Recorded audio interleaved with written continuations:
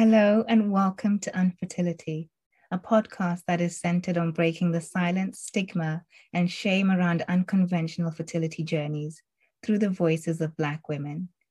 I'm your host, Noni, and I'm so glad you are tuned in as we hold space for my next guest. Dumelama. Mela, Lekai. Hey, how are you?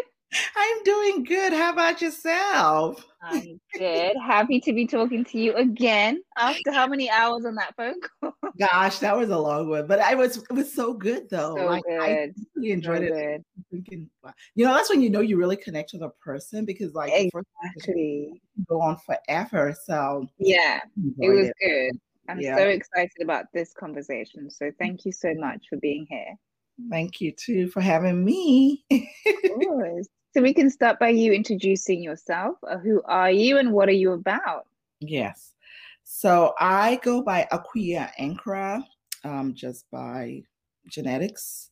But I also am known in the corporate world as Jane Ankra.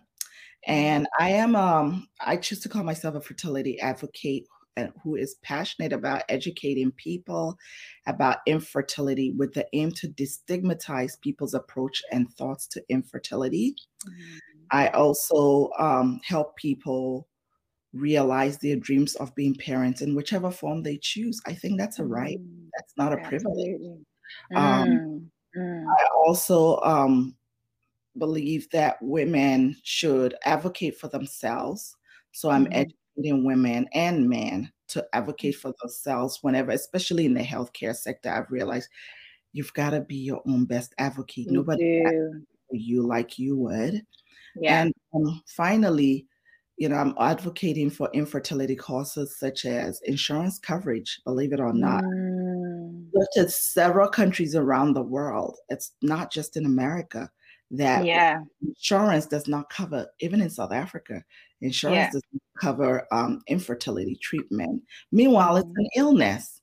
And,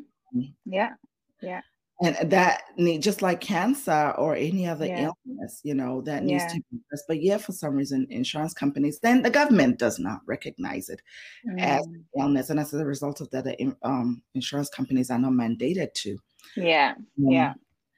So how did I come about to be an advocate for this? I have dealt with infertility for 14 to 16 years, and it's still going. Infertility doesn't end once you get it. It away after you've given birth.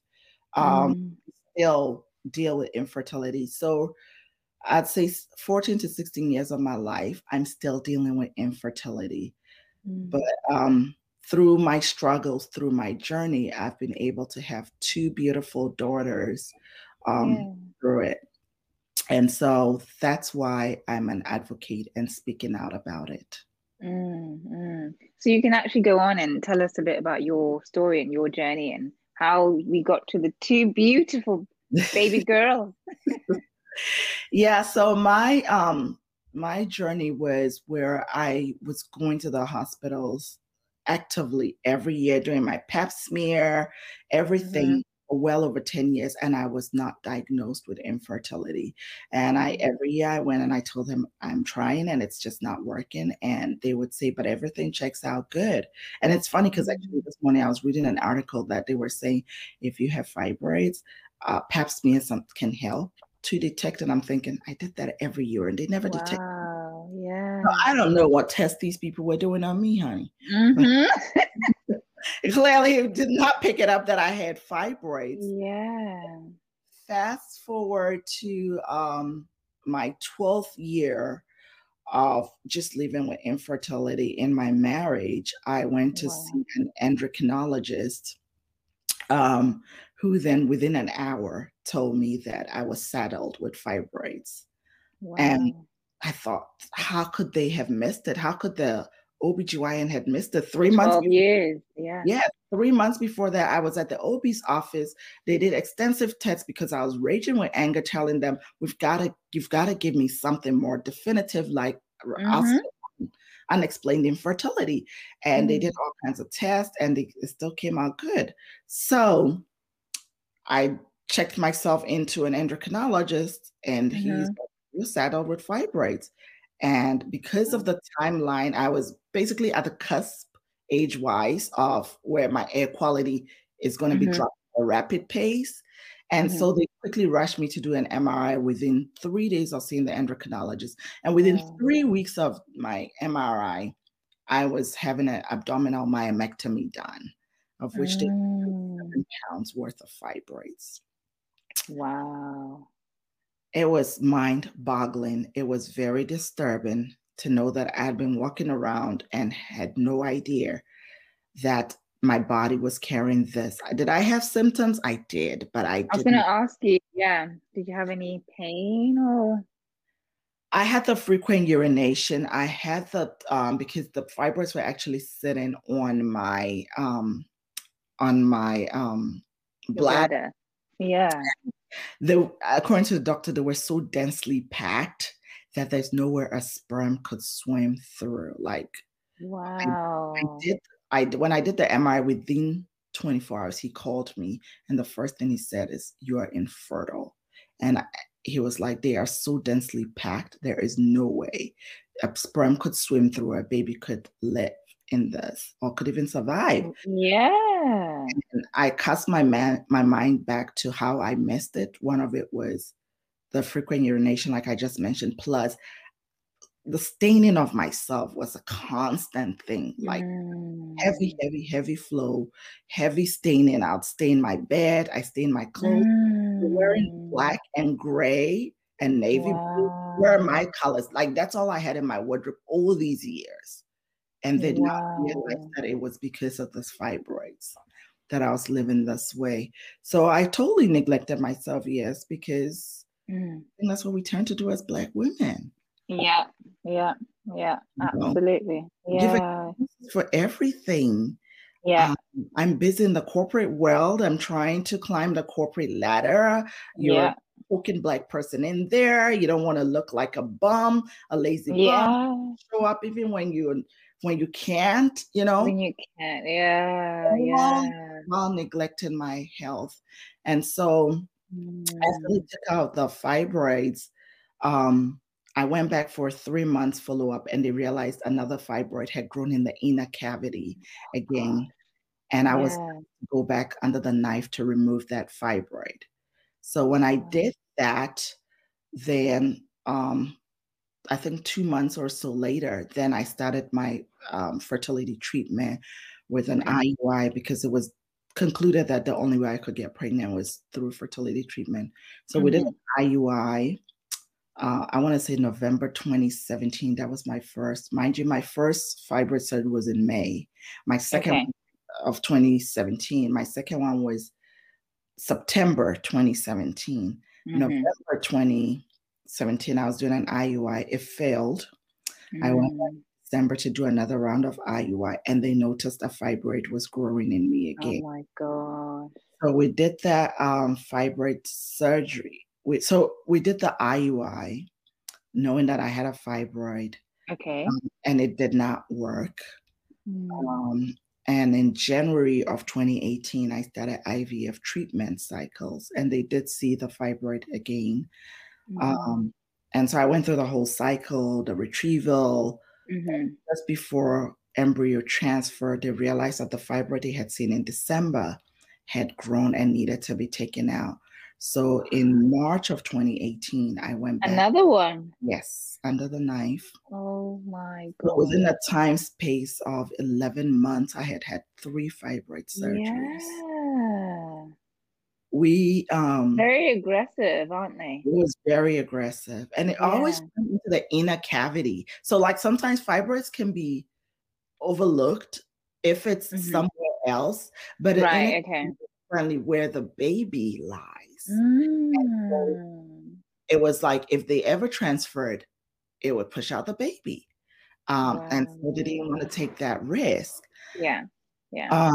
So when I did my surgery in March, we waited a couple of weeks, and then we went straight to embryo transfer because they were scared if they waited longer, I would have a fibroid. And so I carried the pregnancy really rough because my body had taken a beating for 11 months of going under the knife. and just going. And by my 7th month, I had to be put on bed rest because my feet was horribly swollen. I was not sleeping. I started having swollen feet, I'd say about 3 to 4 months, but by 7 months, it was not manageable. And so I was put on bed rest. And then December, I went to deliver my baby on December 26th, which was a scheduled C-section delivery. And during my delivery of my baby, after they took out the baby, they realized that my placenta would not eject itself. And as a result of that, I was hemorrhaging to death. It's a medical condition called placenta increta. We have accreta, increta, and then there's a third one. I don't remember what it's called. Yeah. And basically what had happened was the scar tissues from the surgeries, my placenta had attached itself to that surgery, and so it wouldn't eject. And so they had to put me to sleep in the midst of, right after taking out my baby, and did total hysterectomy on me. Wow. So were you awake to have the conversation, or it was like straight, no real big conversation around removing? It was, there was no conversation. I was awake for the C-section birth. Yeah. But when I just heard, I remember lying there and hearing the machines churning. And the good thing is when you go into the theater, like sometimes they'll ask you, what music do you want them to play? And so I had asked for Chris Tomlin. Yeah. So they were playing that song, and all I heard the surgeon say was, turn off the music. And then she got on the phone. And I'm lying down. My baby has been given to me, and she's on my chest. And I heard her say something on the phone like placenta increta. And she comes rushing to me, and she looked at me and said, you're hemorrhaging to death, and we're going to have to put you to sleep to do a hysterectomy on you. And I just screamed out loud because all I thought about were my embryos that were on ice. In the moment that you were dying. Look, when you've been through so much to have these embryos, girl. It's true. I get it. I gotta get my embryos out. I love that. Like, you're dying here, but oh my God, my embryos. I screamed and I was like, what about my embryos? And my husband just looked at me and was like, calm down, we'll figure that part out.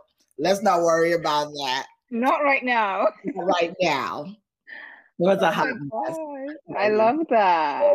Hot mess. Like embryos. That's all I could think about. So they told my husband to take the baby to the NICU. And then the room just got immediately filled with all the top surgeons and the anesthesiologist and to me, like, we're putting you to sleep, put more epidural in me and everything, put the mask in. Wow. I woke up with pints of blood sitting by me and was told that they had to give me, they had to do blood transfusion on me to save my life.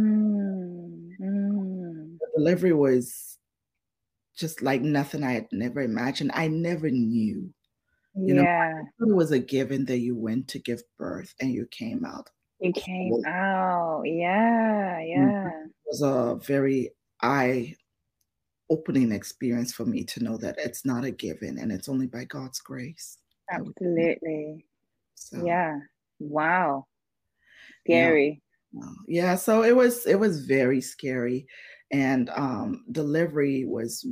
recovery time was really long. I stayed in the hospital for, I think, 6 days. Versus they normally would keep you, if a C-section birth is 2 days. Okay. But it was 6 days because it was a hysterectomy and exactly. Yeah. Here in America, we don't get much maternity leave, as you know. Yeah, you said, yeah. And so the doctors, postpartum for me was real. It was really real. The doctors took me, kept me home for, I think, 5 months. Yeah. Send me back to work. I get that. I get that. Wow. Gosh, I can't even like imagine it. You, especially because I always think about this a lot when you're trying to get pregnant, then you do get pregnant. It doesn't end there. There's like no, it doesn't. It doesn't. Infertility follows us. Like I said, I mean, we're still dealing with it, right? Like there's no recovery from that. As there's no, I don't know how to describe. Like there's no wholeness. No, I mean, that piece that is gone, it's gone for like it's gone for good. Yeah. You just have to emotionally recover from that. But the piece that is not functioning, it's never going to function. Like I don't know it. You know what I mean? Yeah, I get you. And that's why it's such a serious medical condition that needs to be really looked at. Absolutely. Not be played with, because I mean, people can recover from blood pressure in some instances. Diet, perfect lifestyle, healthy life, you can get off those meds. Diabetes, you can get off those meds if, again, lifestyle changes. Infertility, if you don't have a womb, you don't have a womb. That's it. Yeah. If you don't have your tubes, you don't have your tubes. They can't get tubes from somewhere else. Exactly. There's not much that can be done. There isn't much. We can make do and help you get the baby, but there isn't much to restore that part that's missing, So it's a lifetime illness that we just have to learn to live with and make do. And related to that, then what happened for the second? After the delivery of my baby, 3 weeks later, literally, my husband and I were driving down a road, going somewhere in some rural place here in America, and we talked about wanting to have another child. And I brought up the idea of a surrogate, just based on, again, my embryos on ice. And like that was like, no, think about it. I'm not gonna forget embryo. I love that. So so he agreed right away. Again, why was it so easy for him to agree? Because we had dealt with infertility for so long that when we finally got help, we wanted to go all out to make it possible. So there was no backness and forthness of should we. It was just like a one-time conversation. I kid you not, one time, and he just said yeah. And so we went on, and I took it upon myself to look for a surrogate.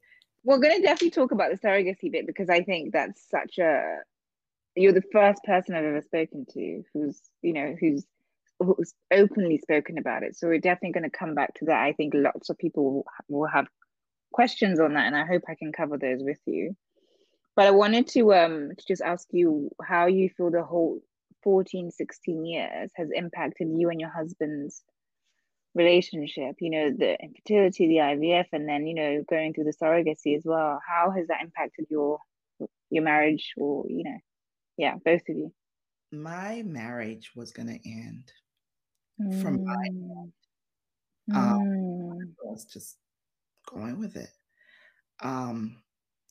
Infertility takes a toll. It takes a beating. It's an illness, guys. Like, my heart just cries so much when I see holistically how it impacts you, from your physical well-being, your mental, it's just all encompassing, and it just boggles my mind. That people cannot see this as an illness. How did it impact my marriage? Communication broke down.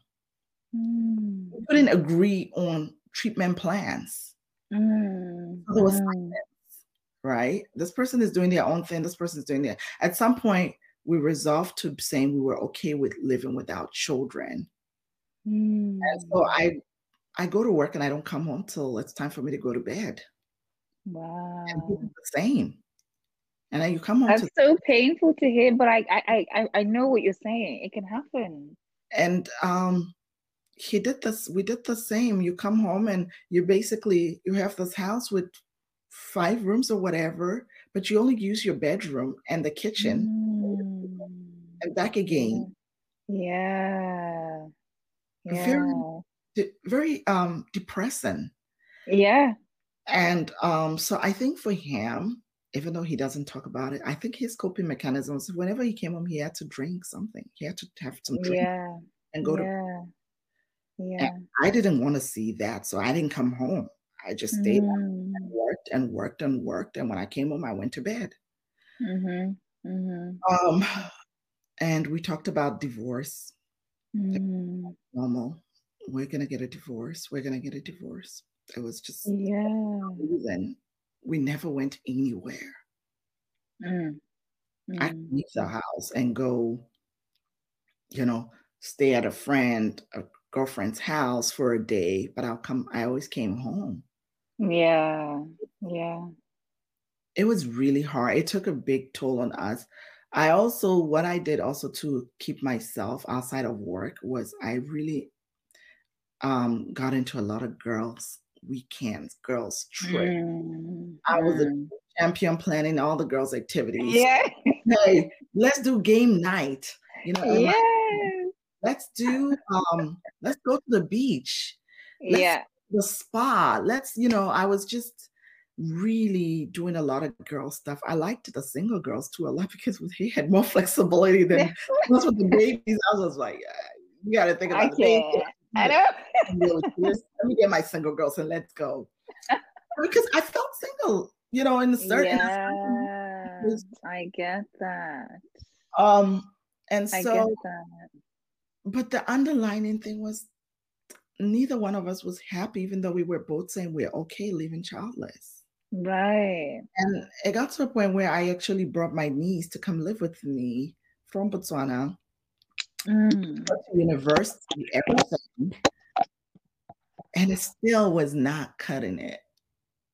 Thank you for sharing that, because I think for a Black African woman to share that side of things, you just don't hear that so much. But it's real. It can happen. Yeah. That's real. Yeah.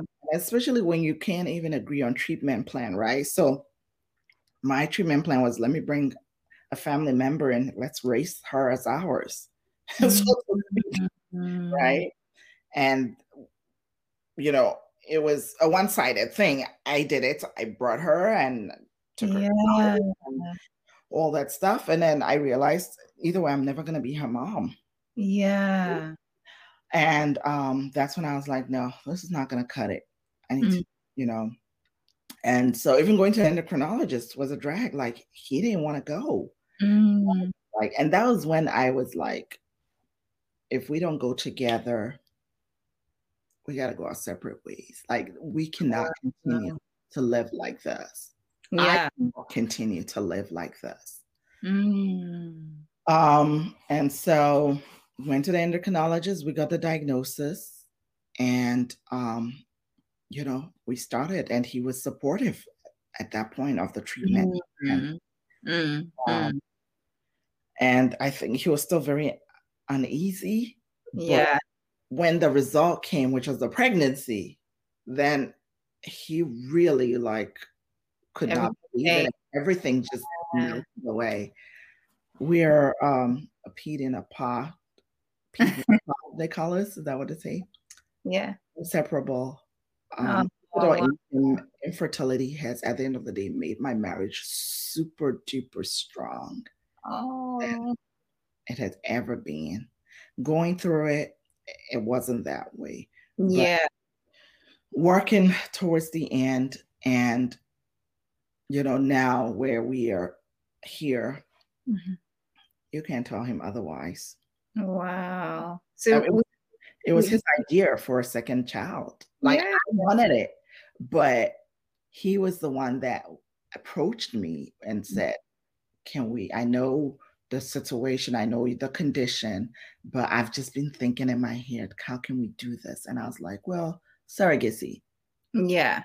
Yeah. So, and he was the third. I was going to ask you, would you do anything differently I mean, based on the fact that infertility took you to that kind of extreme, looking back, is there anything you do differently? I guess I was looking to see that both of us were going to take that step. First, we were going to agree to Yeah. take that step. I was waiting for that moment. Okay. And that never happened. So what would I change different is I would have gone on and done it. Is it fair to me as a woman? No, Yeah. it's Yeah. not. It's a Yeah. question I have every day where I'm like, why do we have to go through it? It's because infertility, mind you, is not a one-sided equation. It's two. It's two people. Yeah. People. So a marriage is two. I'm not in the marriage myself. But again, women have always taken the brunt for it. Infertility automatically is a woman that people assume, even in the rest of the world. And it's 50, right? Yeah. Yeah. And so for me, it was really what I would have done different was I would have taken the steps that I did later on. Right. Earlier. Yeah, I'm with you. Yeah. Yeah. And actually the next one is the fact that men get lost in this journey. When you decided then that I'm going to take this step and do this, were you conscious about him kind of getting lost, you know, in the whole process, or were you focused on yourself, or were you quite conscious about, like, you know, bringing him into the fold and that sort of thing? I was conscious about bringing him in. I kept him in the loop of everything. Full disclosure. And if he wanted to, I didn't twist his arm and say, you got to do it with me. Yeah. It was like, I left that to his discretion to say, you know, I just told him, I gave him full information. Now you take it and decide what you're going to do with it. Are you going to come and support me? It's a reality, or am I just going to walk on it alone? And he came along every surgery. He came for the surgeries. He was there for the transfers. He was there for everything. The pregnancy, I can't get my head up. He's on running to the stores to buy the stuff that I can hold food down, you know. So he came along, and I think it was because I was communicating it to him, even though before we got there, it was a struggle, right? Because I had to be like, I'm going to the doctor to get assessed and stuff. But once we found out what it was, he just followed. That's great. That's really amazing. What a turnaround, you know? Yeah. And so what are some of the things you wish you knew before the infertility journey, but before also even IVF, and then before the surrogacy journey? What are some of the things that you wish you were equipped with information-wise? It's not okay to bleed heavily. Yeah, it's not normal. Yeah. It's not normal to feel pain during sex. Yeah. You know, like, we don't get this education. We don't. It's so sad.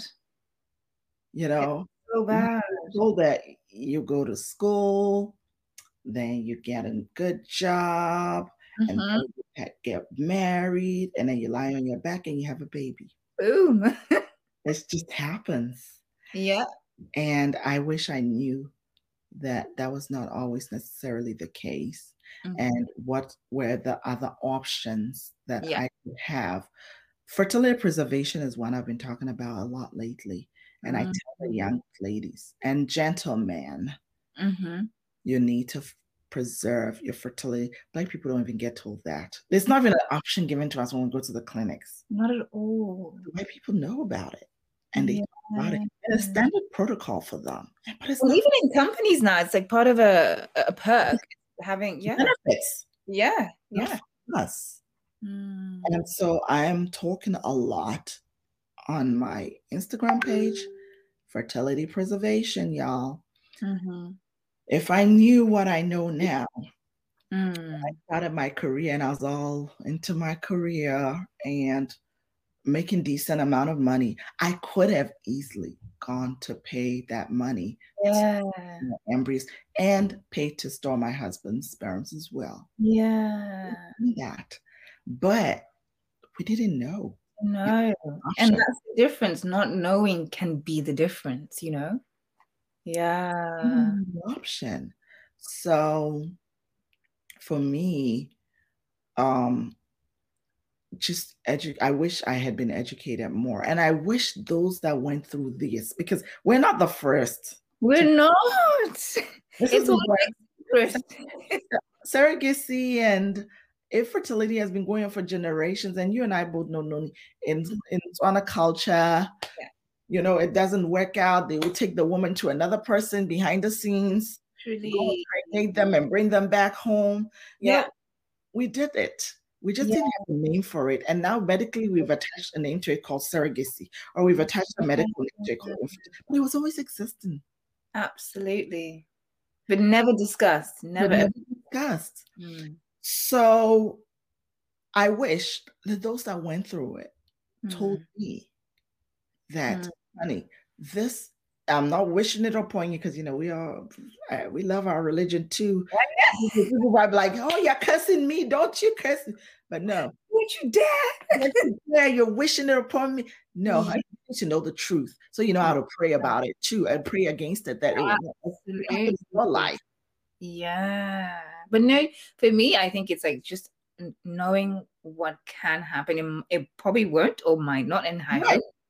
But just knowing, because then when it does happen, you're not in this state of shock. Like, what is going on? Because no one's ever had that discussion with you, you know? Give me that option to know. That's all I'm asking. Give me that option to know, and let me make a decision for myself. And let me know how to pray too. So I don't pray every time I'm praying. Exactly. Yeah, absolutely. No, I agree with everything. So then, I really wish, those are the things that I wish someone talked to me. I wish I knew about fertility preservation. I wish I knew that it wasn't a given that you had to experience pain in your periods. And that would have been an indication that there was something wrong. And to get it checked. You know, I wish I knew. And I would say also, I think in your case, like getting a second opinion.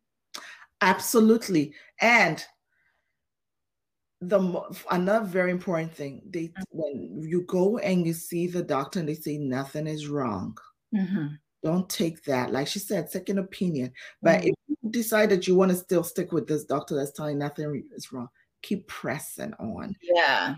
Why am I still not getting pregnant? And she tells you, we've done the FSH test or whatever, and it shows you positive. What else are we going to check? How about womb lining thickness? How about, you need to throw them out. You need to know specifically, why am I having this? Can you just test to tell that it's genetic? Because our mothers never told us anything. Anything at all. And they probably don't know. And they probably didn't know either. Yeah, exactly. That's what we are all doing. Like, oh, I'm just aging, justify the reasons and keep going. Yeah. So she was like, oh my goodness, I didn't thought about it that way. I'm like, yes. But again, it took me going through this, someone just telling me every day that you're fine. And I took it because it's a doctor who knows better than me. Yeah. Their word as the rubber stamp that I needed to see that I'm perfect and I'm in order and I kept living my life over 10 years. And then I realized that wasn't the case.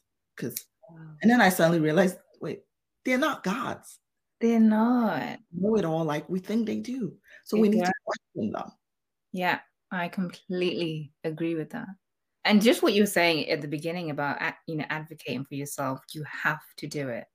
One of the ladies I spoke to today, she said, you have to take away all that being shy or quiet when it comes to this. You really need, but even a lot of things, you just need to advocate for yourself and ask the questions, say what you want, get to the bottom of things, not just masking over it with I think a lot of it is also because we don't want to be termed as the angry Black woman. Yes. Or the angry Black man. Yeah. You raise your voice a little bit, especially for the man. I could not imagine if let's say something was going on and my husband didn't approve of it and try to say something, but say sternly, they would say he raised his voice. Yeah, he was aggressive. Was aggressive. right? But he was not, he's just trying to get his point across. Yeah. That's the only way you're going to hear him.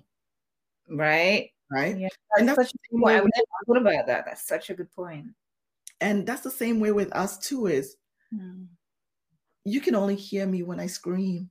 If I want to sit there and talk to you very nicely, like I do now, you don't hear me, because not too many of us also tend to come out and complain. Yeah. Yeah. So when you finally go and say, I'm feeling pain, like serious abdominal pain, they're looking at you like, what's wrong with this one? Why haven't all the other sisters complained? So it's serious. Meanwhile, all the other sisters have got the pain too, but they just choose not to complain. Yes. So it's a problem that we as sisters need to do better for ourselves. And I tell people, if you feel like if you have a headache, even if you feel like you have a headache, say it. Say it. Let them document it so that you are added into the count. Yes. We are now, when they see that the numbers are increasing, they start diverting more funds to it. To different things. For research. Yeah. And patterns being picked up and like, okay, this is, I agree with that. It's mind-boggling. Fibroid still has no treatment. Yeah. Why? Yeah. It's crazy. Why? Yeah. And for some reason, we don't have treatment for it because we're not complaining enough. That's what it boils down to. For most of us, by the time we get diagnosed, it's so advanced. It's impeded our abilities to do things. That's why we showed up there, right? And so then that's when we finally joined the statistics. How many people there are wallowing with it and they are not part of the statistic? So there's no reason why they should divert funds to it, because there's not enough complaints to justify why they should divert funds to it. Absolutely. And actually, a lot of women find out when they are pregnant. A lot of my friends found that they had fibroids at the point of the pregnancy is now already there. And you're just like, and one of my friends, she's like, I've never had anything wrong or symptom. I literally had no idea that I've got this. And so that's why I think there has to be a fertility health MOT. I think from the age of 25 or even younger, you should start just having regular checks on certain things so that by the time I think for me, by the time you want to have children, it's too late to be finding things out then. I feel like you need to be being empowered before that. I feel like, that needs funds. Like you're saying, they don't have to divert funds to something like that. I honestly feel like we, just like how we're big on talking about finances, and finances is very key and everything. We want to prepare these younger people to before they go out, that they are financially responsible. That we need to start incorporating health, women's health, men's health, and talk about fertility preservation as one. Because the truth is, more and more people are giving birth later and later, not because of anything, but society has put so much pressure on us young people that we gotta work and with that money. Because of societal pressure, you got student loans to pay, at least here in America. You got things, that you need to get rid of before you can start that family. So you find working longer. And it's not something that, personally, I don't see it slowing down anytime soon. So we need to start incorporating these things about fertility preservation. So if I know that I'm going to have to do this procedure called fertility preservation, that costs $10,000. And I knew that when I was 20, I planned for it that by 25 to 30, just like how I plan for vacation, I will plan for that procedure financially and make it happen. Yeah. No, you're right. You're absolutely right. Why do you think then that Black people, we don't talk about these things? All of these things we're just culture, stigma, church. I'm a Christian. Don't facts. I am a Christian. I believe in the Lord Jesus Christ. And you could go check out when I write my spiritual journey and I write my physical journey. But we've been raised to believe that when you call it by name, fertility, you're owning it, and you belong to the devil, and the devil is going to run with it. Yeah. But also, I choose to see it as I'm calling it by name, so I can address it and tell the devil to get out of it. Right. So, and also, for lack of a better word, if we know all these other options are out there, right? Some people that are hanged up on money. Yeah. We're not going to get that money. Prayer money. The ones that would say, come and let's pray for you. We see it in South Africa all the time. You're telling people to eat grass and all of that stuff. Come, let's pray for you. And buy panties so I can pray for the bless them. Yeah, and bring this money along so that we can pray for you to get pregnant. Yeah. So if we get enlightened that these other options are there, we're going to be going to the church to give that envelope to. So you're going to take that money to the fertility doctor. It's true. It's so true. Yeah. So I think it's just, I mean, like I said, I was raised in a home where prayer is everything, right? But I think my mom was also smart enough, because my mom actually had fibroid surgery at 40. So when I was diagnosed with it, I wasn't shocked, because my mom had it and she told me, and I saw her do the surgery. I saw everything.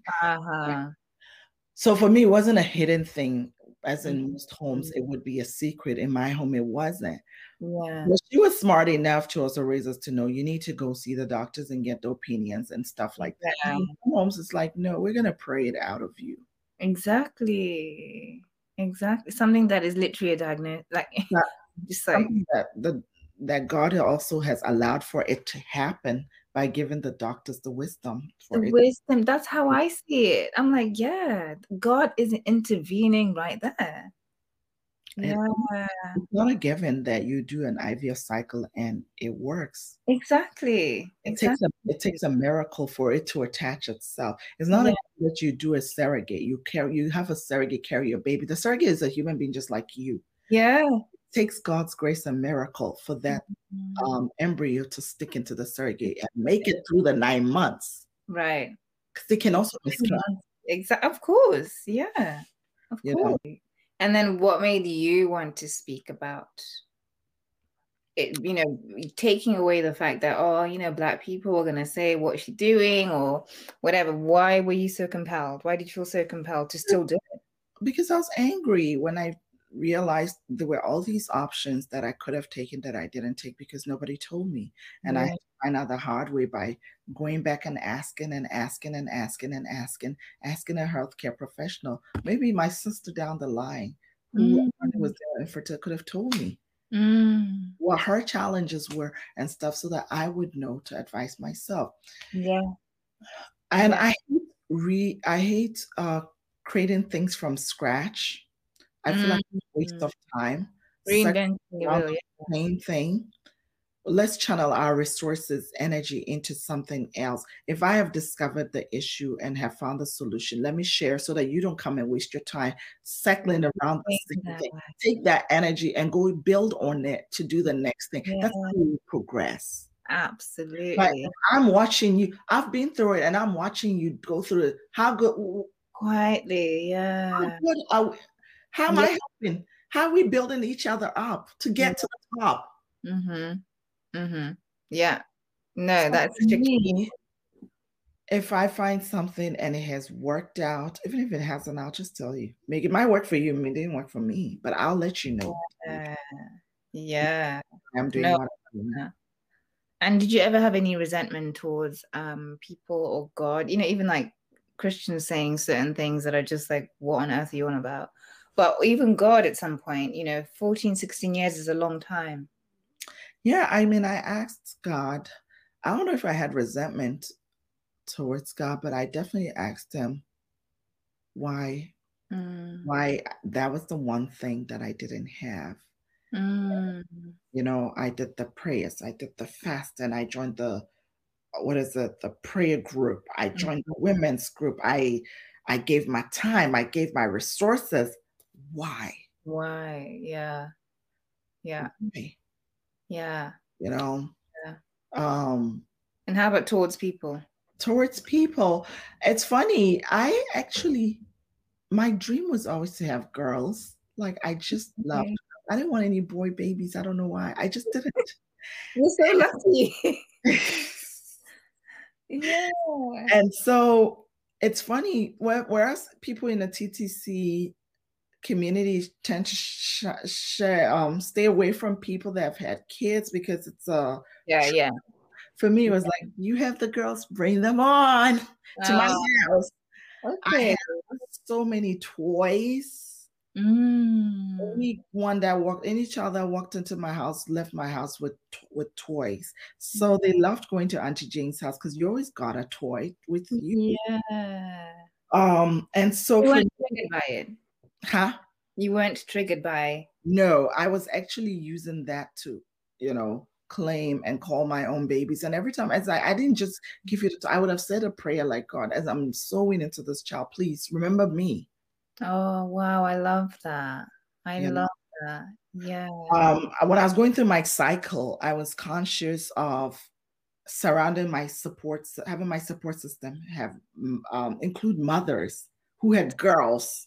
Right. And there was one girl. So I had 3 people that were giving me my shots for the IVF cycle. Okay. And one of them was of course, my husband, and then my other girlfriend that was single. Mm-hmm. And then one that had 3 girls. And we all lived within a mile radius. And so I had them on a roster. So that it was the one with the 3 girls, her turn. Every time before she gave me my shot, I'd say, pray for me, say a quick prayer. I didn't need you to pray 10 hours or 10 minutes. Yeah.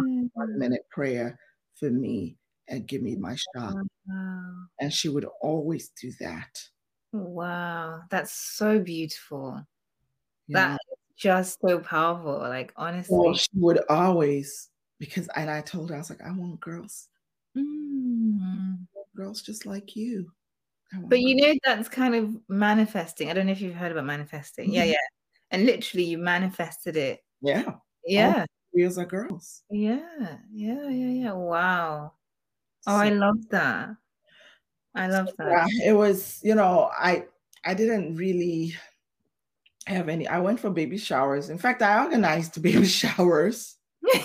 I did. My neighbor, she had just moved here and didn't know anybody. I rallied up all the women in my neighborhood. Yeah. I didn't know her from That's really great that it didn't, because for a lot of people, baby showers especially, they find it very difficult. Yeah, I've seen that, but I did a baby shower. I participated in so many baby showers. So many.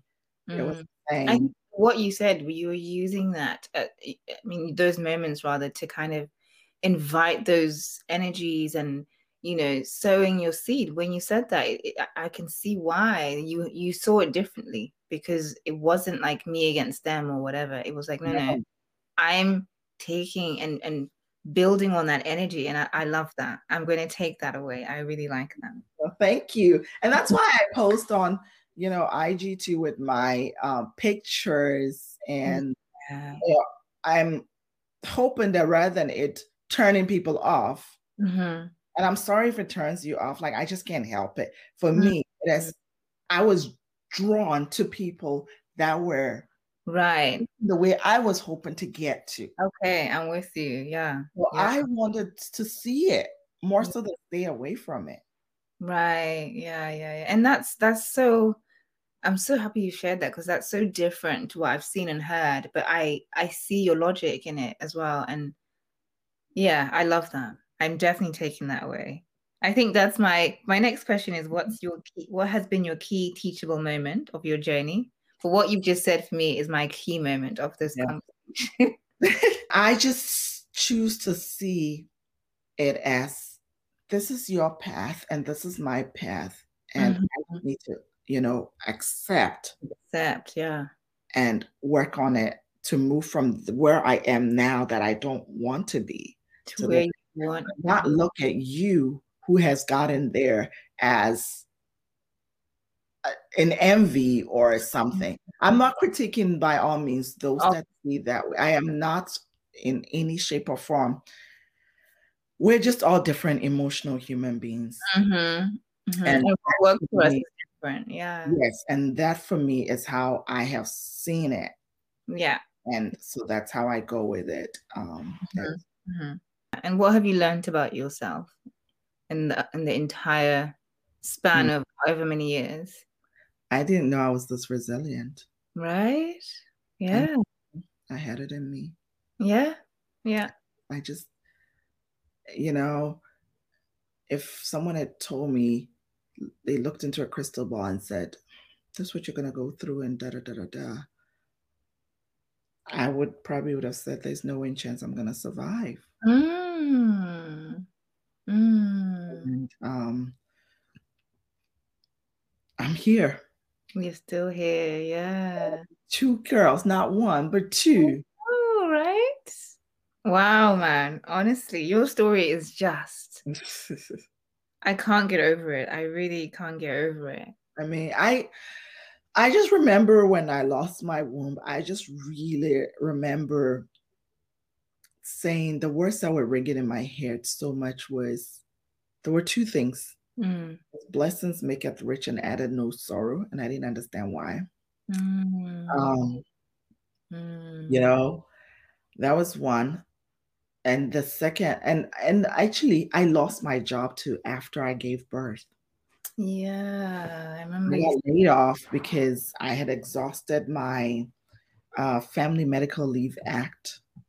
Okay. During my maternity. Oh, yeah. My pregnancy, of being on bed rest, I had exhausted all that time where I had to be protected from not being able to be laid off. I was still entitled to maternity leave, but it was protected. So as soon as my protection date ended, which was 2 weeks after I delivered, I got laid off. Wow. But I still had my maternity. But before the layoff, as soon as my baby came, the first thing was, his blessings maketh rich and added no sorrow, and I didn't understand. The second was, against all odds. It was just like ringing in my head. Against all odds, I'm going to have another child. Like, it was just nagging sound. Against all odds. So everything I did was, I would tell myself, against all odds, it's going to get done. I love that. Wow. But what gave you that conviction though? Like, what is it that's, because obviously if someone's watching this, they'll be like, yeah, I want to feel like that, but how do I believe that, I just looked at my life story. I looked at my family story. I've had aunts that, now that I know about fibroids, some never had kids. Yeah. And my family on both sides, they're not big at all. I think my dad, they have 4 siblings, which is not very common in African. I know, yeah. My mom's side, they had 6. Yeah. That's about it. Yeah. And on my dad's side, you can count the number of grandkids. Like, on your 10. Yeah, I get you. Yeah. We were not even up to 10, I don't think. Oh, wow. Yeah. 4 children.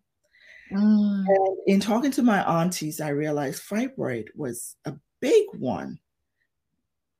Right. We had 1 child. Yeah. 1 did not have any.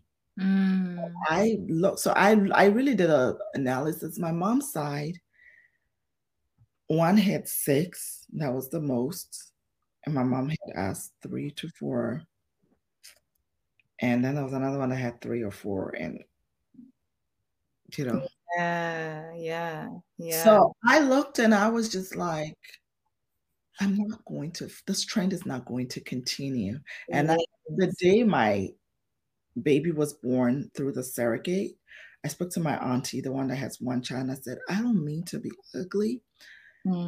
I don't mean to put you down. I'm so grateful for you, because she came and spent a lot of time with me when I had my first baby. And I said, but I didn't want my story to end like you with just 1 child. I was determined against this has to be broken. Amen. With the cycle. Yeah. Yeah. No, I see you. I see where you're coming from now. Like, okay, yeah. Breaking that cycle. Yeah. The cycle had to be broken. Wow. I love that. I like the fact that you had that awareness, with everything going on, you still had this awareness of the generational aspect of it, not just your own, but just everyone that came before you, and being so conscious about wanting to change that the trajectory of that. It was a conscious effort. Yeah, I can imagine. I can imagine. I was like, against all odds, this is not going to continue. Wow. And would you say then that the experience of 14 to 16 years of trying, and then the IVF, and then the surrogacy, almost dying, and all of that, would you say that the scars and the wounds of that are permanent, or can you get to a point where you've released yourself from that?